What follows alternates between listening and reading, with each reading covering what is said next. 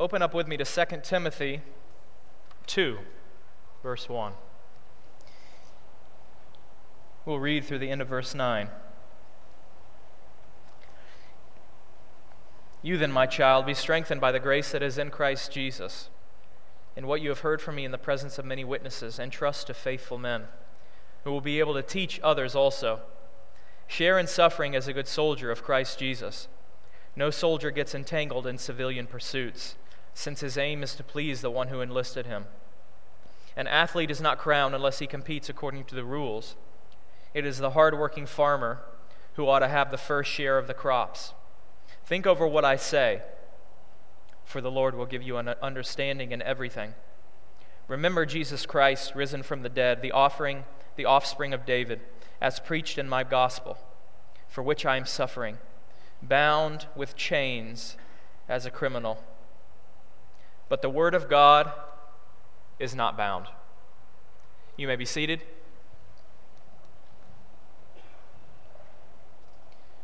Join with me in prayer.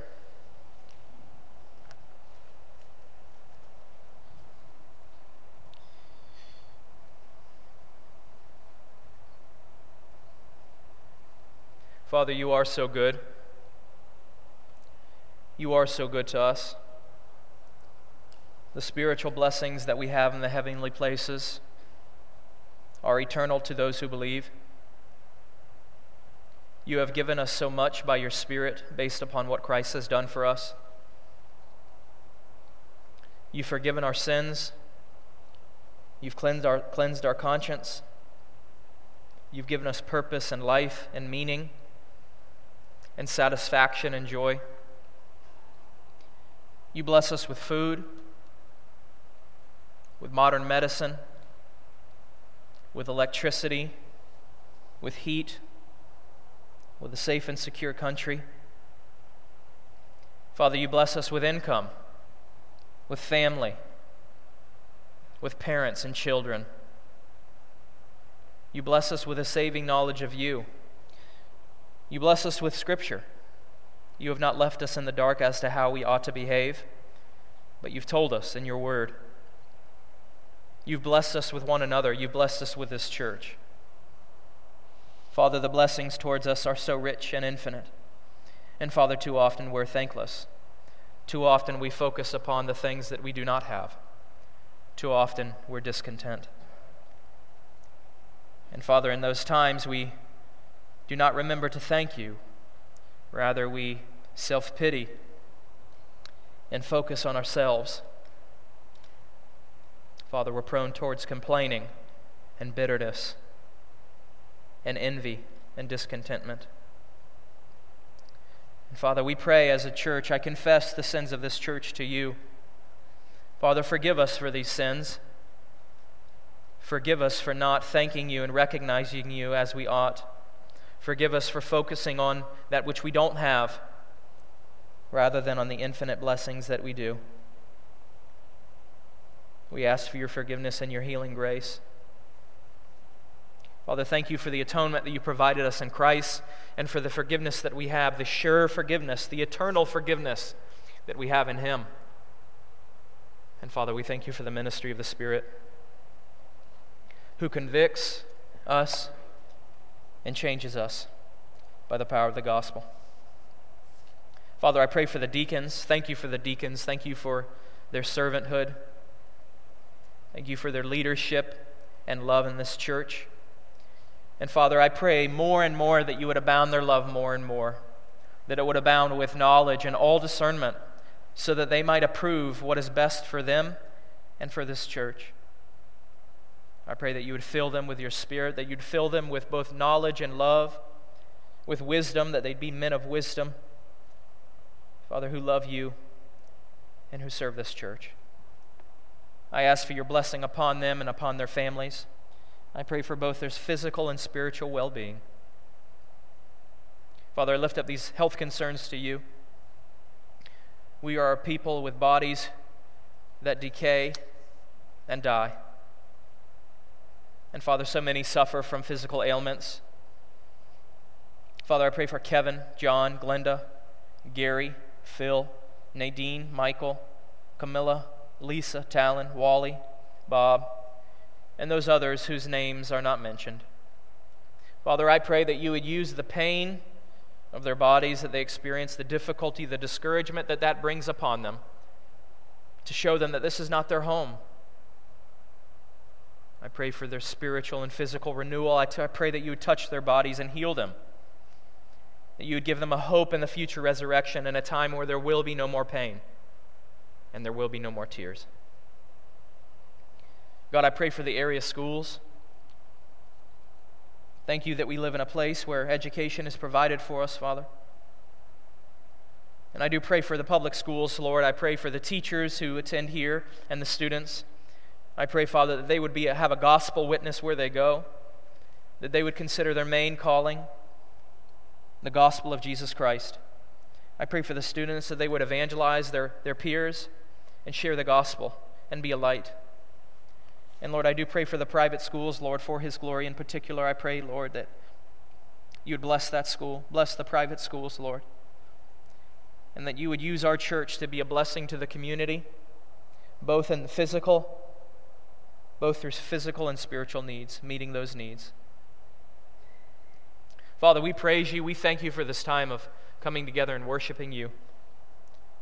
We pray that your word would be precious to us, and that you would use your Spirit to convict us of sin and to lead us to Christ. Father, encourage the faint-hearted, chastise the complacent, and we ask in all things that Christ would be honored. Thank you for his sacrifice on our behalf, and we pray that by the power of the Spirit, that this time, this worship, this worship service, this sermon, would be beneficial to us and glorifying to your name. In all things we pray. In Christ's name, amen. Well, good morning to you all. It's a joy to see you all this morning. I'm thankful to be here, and I'm thankful to be the pastor of this church. I oftentimes think, wow, I'm the pastor here. Pinch me. I'm very thankful for you, for all of you, and I'm very thankful to be the pastor here.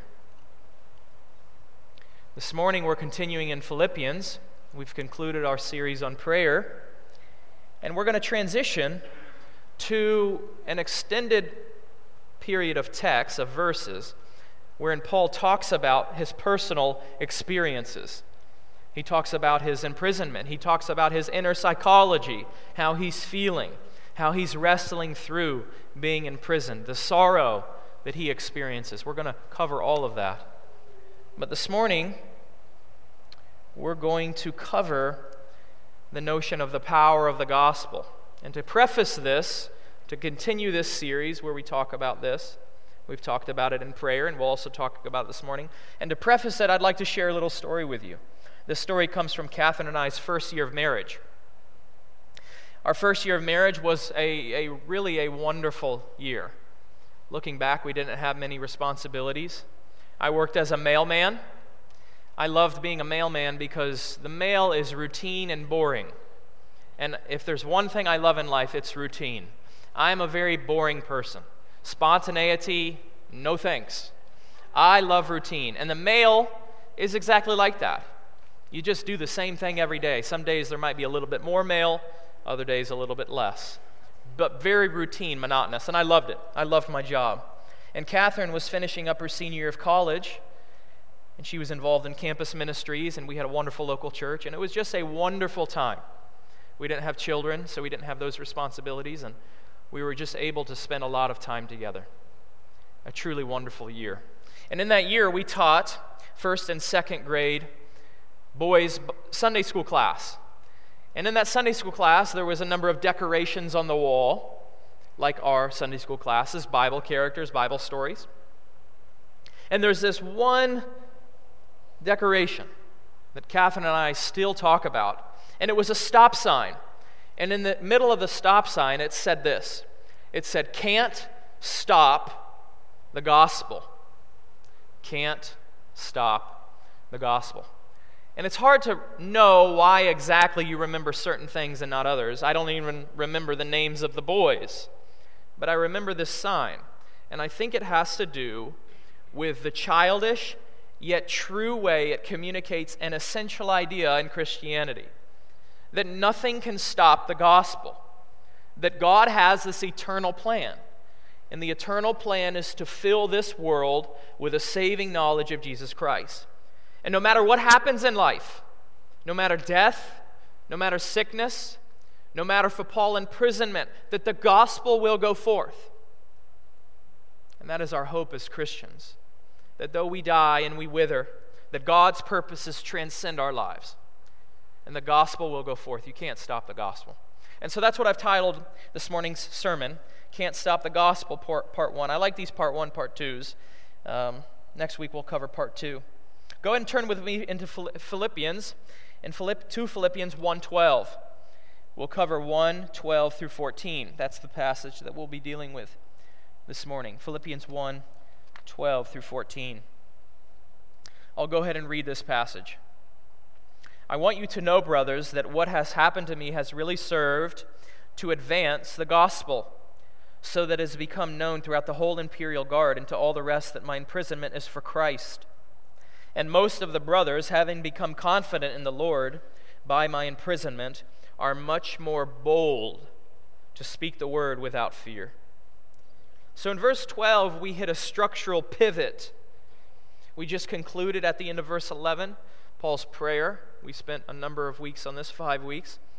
And then we're transitioning to Paul talking about himself. Paul talks about his own circumstances in 1:12 through 26. And in 1:27, we'll hit another structural pivot. But that's where we're headed. I imagine this will take us through the end of the year, and we'll conclude it sometime in January.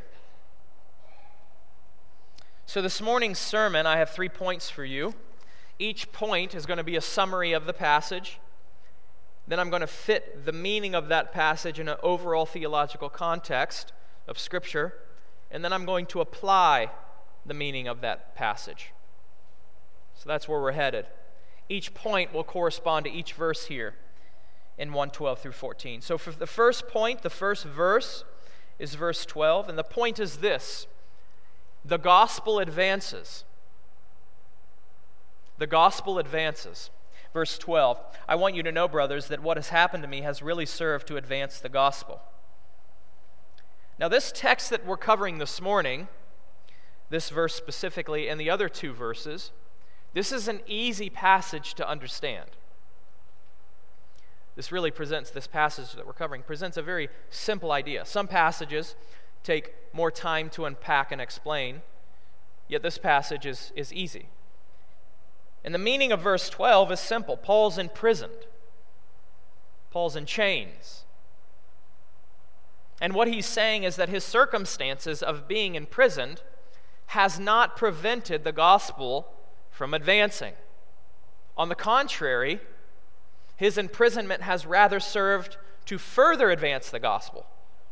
So the natural thinking of, Christianity is one of Christianity's foremost spokesmen in the first century is in prison. Therefore, Christianity is not going to be advancing at a rate that it was if Paul were not imprisoned. And Paul is saying, no, that's not the case. What is actually happening is the gospel is going forth in a greater way because Paul is imprisoned. That's what Paul is saying. Now, Paul does not tell us how this is occurring theologically. Look again in verse 12. Paul does not say, I want you to know, brothers, that what has happened to me has really served to advance the gospel because God is in control. Paul doesn't say that. Paul doesn't tell us how theologically this is happening.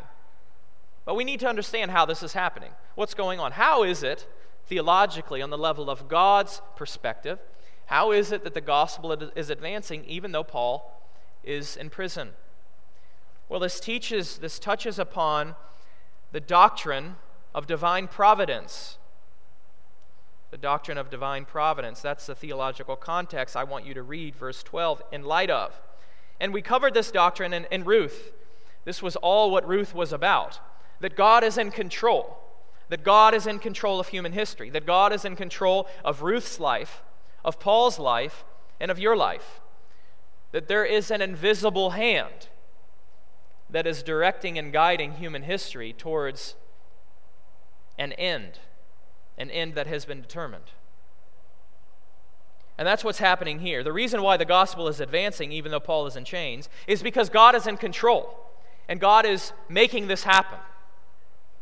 And this idea of God bringing about good, the advance of the gospel, through bad circumstances, Paul's imprisonment, is essentially what it is we believe in the gospel. That idea of God bringing about good out of bad is our central confession as Christians. Go to Acts 2 to further explore this idea. Acts 2, verse 22.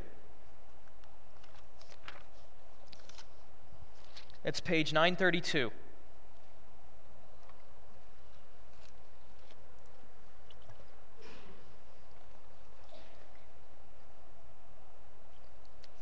I'm sorry, did I say Acts 22? Acts 2:22. I apologize. I even tricked myself out. Acts 2:22. 9:10 in your black chair Bible. This is one of the first sermons that the apostles give after the Holy Spirit has come upon them. And listen to what Peter says. Men of Israel, he's speaking to Jews, men of Israel, hear these words. Jesus of Nazareth, a man attested to you by God with mighty works and wonders and signs that God did through him in your midst, as you yourselves know.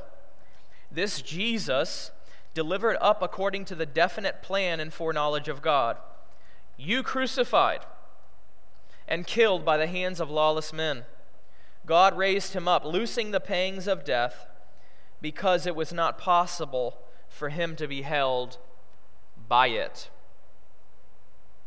Now, what I want you to see here is that God, in the gospel, in Jesus' life, death, and resurrection, God brought good out of bad, just as with Paul, his imprisonment.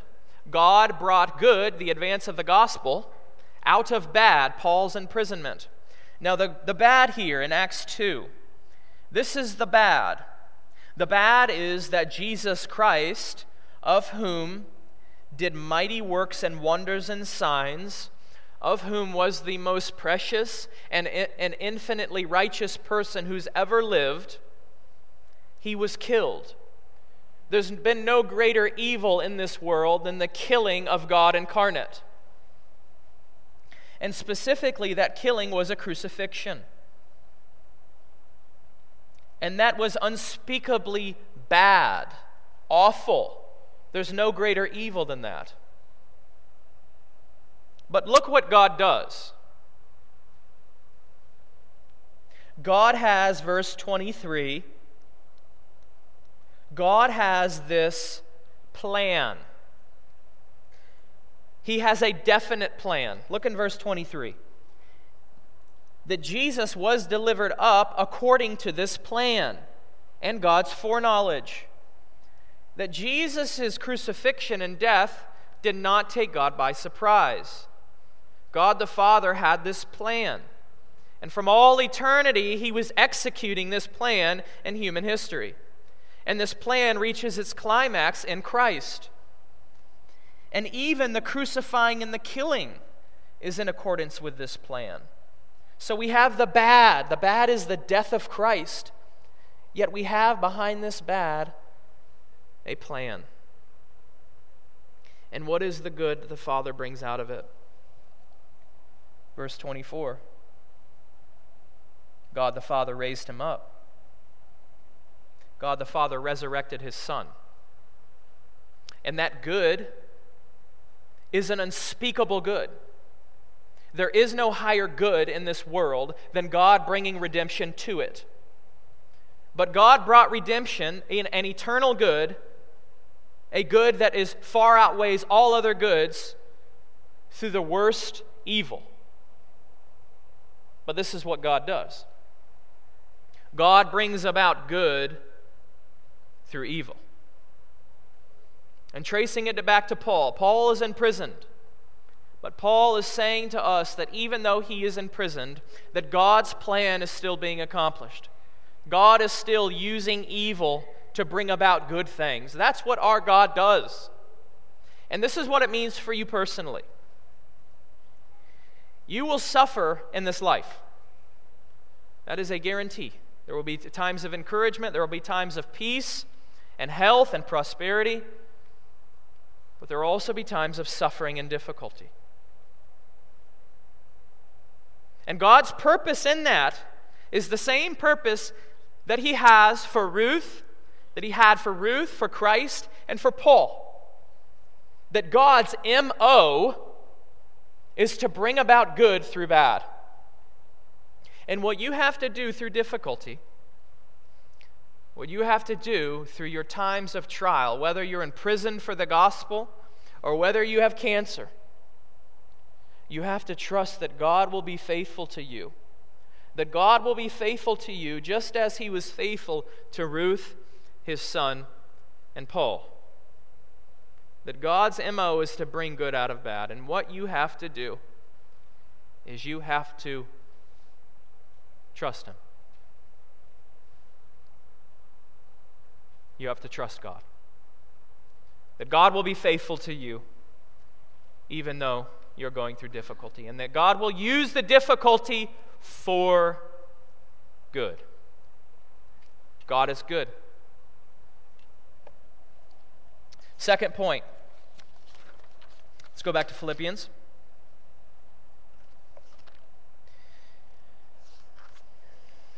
This is the second point. The gospel advances among non-Christians. The gospel advances among non-Christians. Verse 13. Verse 13 and 14 provide the reasons, the evidence for why Paul can say the gospel is advancing. So we might interpret verse 13. Paul, how do you know that the gospel is advancing? What's your evidence? Verse 13. The evidence is that it has become known throughout the whole imperial guard and to all the rest that my imprisonment is for Christ. The guards here, these imperial guards, what it's referring to is Nero's employees. During this time, whenever Paul wrote the letter of the Philippians, Nero was in charge of Rome. He was the emperor. And so these guards are Nero's employees, specifically his soldiers. And all the rest is also referring to government employees. Paul's talking about Romans. His imprisonment for the gospel is known to these Romans. Once again, a basic idea. A very basic idea. But I'd like to once again put it in a theological context. Go to 2 Timothy 3:12.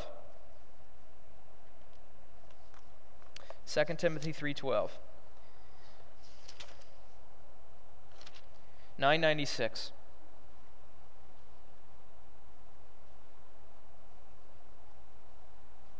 This is a classic Awana verse.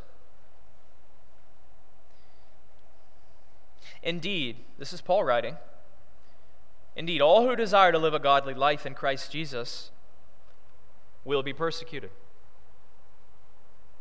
That's the context. If you live for the gospel, if you live a Christian life, you're going to be persecuted. Now, this can be on a very large scale, this can be on a small scale. Well, that's what Paul is teaching. There's this notion of persecution. For those who live godly lives and who preach the gospel, there will be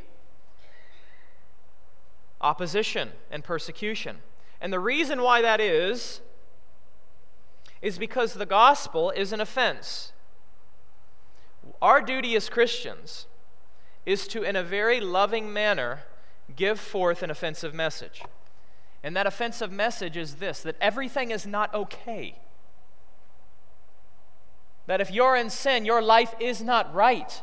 And that the eternal God disapproves of you. That's not a fun message to give to people. The Bible says that the darkness hates the light. There's strong opposition in this world between the forces of light and the forces of darkness. And this context is central for us, that we have to uphold this offense. The power of the gospel is in the offense of the gospel. And if you get rid of the offense, you get rid of the gospel's power. Now, we're not offensive about the offense of the gospel. We communicate the gospel in a winsome and loving and gentle way, but nonetheless, there's still going to be an edge there that offends. And for those who live a godly life, there will be this reality. The gospel will offend. And the reason why Paul's imprisoned is because of this idea. The world hates the gospel, and Paul's duty is to uphold it. So that's the overall theological context. Now, the application is this for this point. Some time ago, Nike ran an ad. Nike ran this ad of a former NFL quarterback, Colin Kaepernick. Kaepernick is known for kneeling during the national anthem. He was, I think, the first guy who started this trend. I don't know how prevalent it is now, but 1 or 2 years ago, a lot of players were doing this. And his intent in doing this was to draw attention to the oppression of minorities in the States. I think specifically it was police oppression. And the ad that Nike gave him, they rallied around him, and they gave him this ad. So there's this, the ad is, it's a picture of his face, and in front of his face there's this message. And this is the message. Believe in something, even if it means sacrificing everything. Believe in something, even if it means sacrificing everything. Now, this is a stupid ad. And this is why it's stupid. Is because anybody can agree to this. Right? A Muslim terrorist can agree that, yes, this is true. Don't look to Nike for moral and theological advice, by the way. Nonetheless, it's easy to be a critic and not provide answers. Anytime I criticize, I always try to look for the truth of something. And in this ad, there is an essential truth. And that essential truth is this, is that in this life, there are some things worth sacrificing everything for.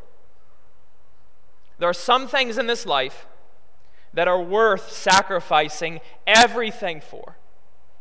And preeminent in this life, the most important thing you can sacrifice your life for is the gospel. Paul sacrificed everything. Paul would agree to this ad, but he would include the gospel. He would say this, believe in the gospel, even if it means sacrificing everything for. And the gospel, the message of the person and work of Jesus Christ, the saving message that Christ can forgive you of your sins, is of such value and worth that it's worth losing everything for. So my question to you this morning, does your life reflect that? Do you live in a way that everything pales in comparison to Jesus Christ? Is the gospel of such value and worth to you that you would give up everything for if you had to?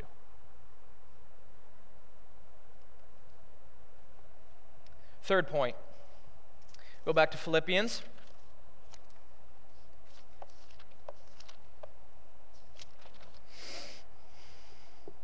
The third point is this: the gospel advances in the church. Verse 13 gave the first line of evidence for how Paul knows the gospel is advancing. And then in verse 14, Paul gives a second reason, a second line of evidence. And that second line of evidence is that the gospel is advancing in the church. And most of the brothers, verse 14, having become confident in the Lord by my imprisonment, are much more bold to speak the word without fear. Simple idea here. Paul's example inspires these believers to be more faithful Christians. A simple idea. That just as they saw Paul boldly speak the gospel and be imprisoned for it, therefore they want to live a more faithful and godly life because of his example. His example inspires them. And so they therefore preach the gospel more boldly. Simple idea. Go to Hebrews 10:24. Hebrews 10:24. placing this in a context, in a theological context. In the church, we have both a responsibility and the privilege of seeking Christ in others. Our goal for other Christians should first and foremost be to see them grow in their walk with Christ. We want to see fruit in other people. Hebrews 10:24. This is what this passage says. It captures it well. And let us consider how to stir up one another to love and good works. So we have this duty to one another. We have this privilege. We have the duty of stirring up in one another love and good works. Jesus says they will know you by your love for one another. We are to love one another.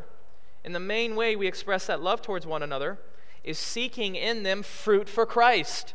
We want to see Christ take root in others and for Christ to change people. And that change is stirring up in one another love and good works. That's a commandment. We have that responsibility to one another. We have to pursue that in the lives of other Christians. But notice how it says, let us consider how to do it. Verse 24, right at the beginning. Whoever is writing Hebrews is telling us to consider how to do this. He's not telling us exactly how to do it. He's saying, think about it. And what this highlights is there are a myriad of ways to stir up in one another love and good works. A myriad. You can provide a meal for someone. You can do a favor for someone. You can pray for somebody. A myriad of ways. But the way I want to connect this to Philippians, the way I want to connect it to Paul, is this notion of example, this notion of inspiration. I love reading Christian biographies. And one reason why I love reading Christian biographies is that they inspire me. I read these people's lives and I see the difficulty through which they obeyed Christ, and it inspires me. I want to live for Christ more. And the hope is that you can see that in my life, that you would be inspired in my life. You would see love and good works in my life, and that would inspire you to love and good works, and vice versa, that I would see it in your life, and that would inspire me. So we need to consider how to do this in one another. One way is through this notion of an example. People are watching your life. People here, in this context and outside this context. We all kind of know one another. We're connected by relationships, and we look at one another's lives. And what we are called to do is to be faithful. And when I see your faithfulness, that will lead and produce in me faithfulness. We have that obligation. Our lives ought to inspire one another towards love and good works. That's the idea. You need to live in a way that your life inspires other Christians to live faithfully. That's our obligation and our privilege. That your life, you can make a difference in this world. And that difference is through others. To conclude this morning, I want to leave you with a story of inspiration. A godly example.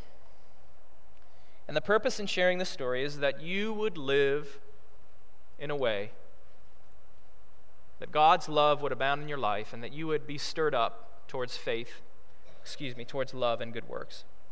And this story is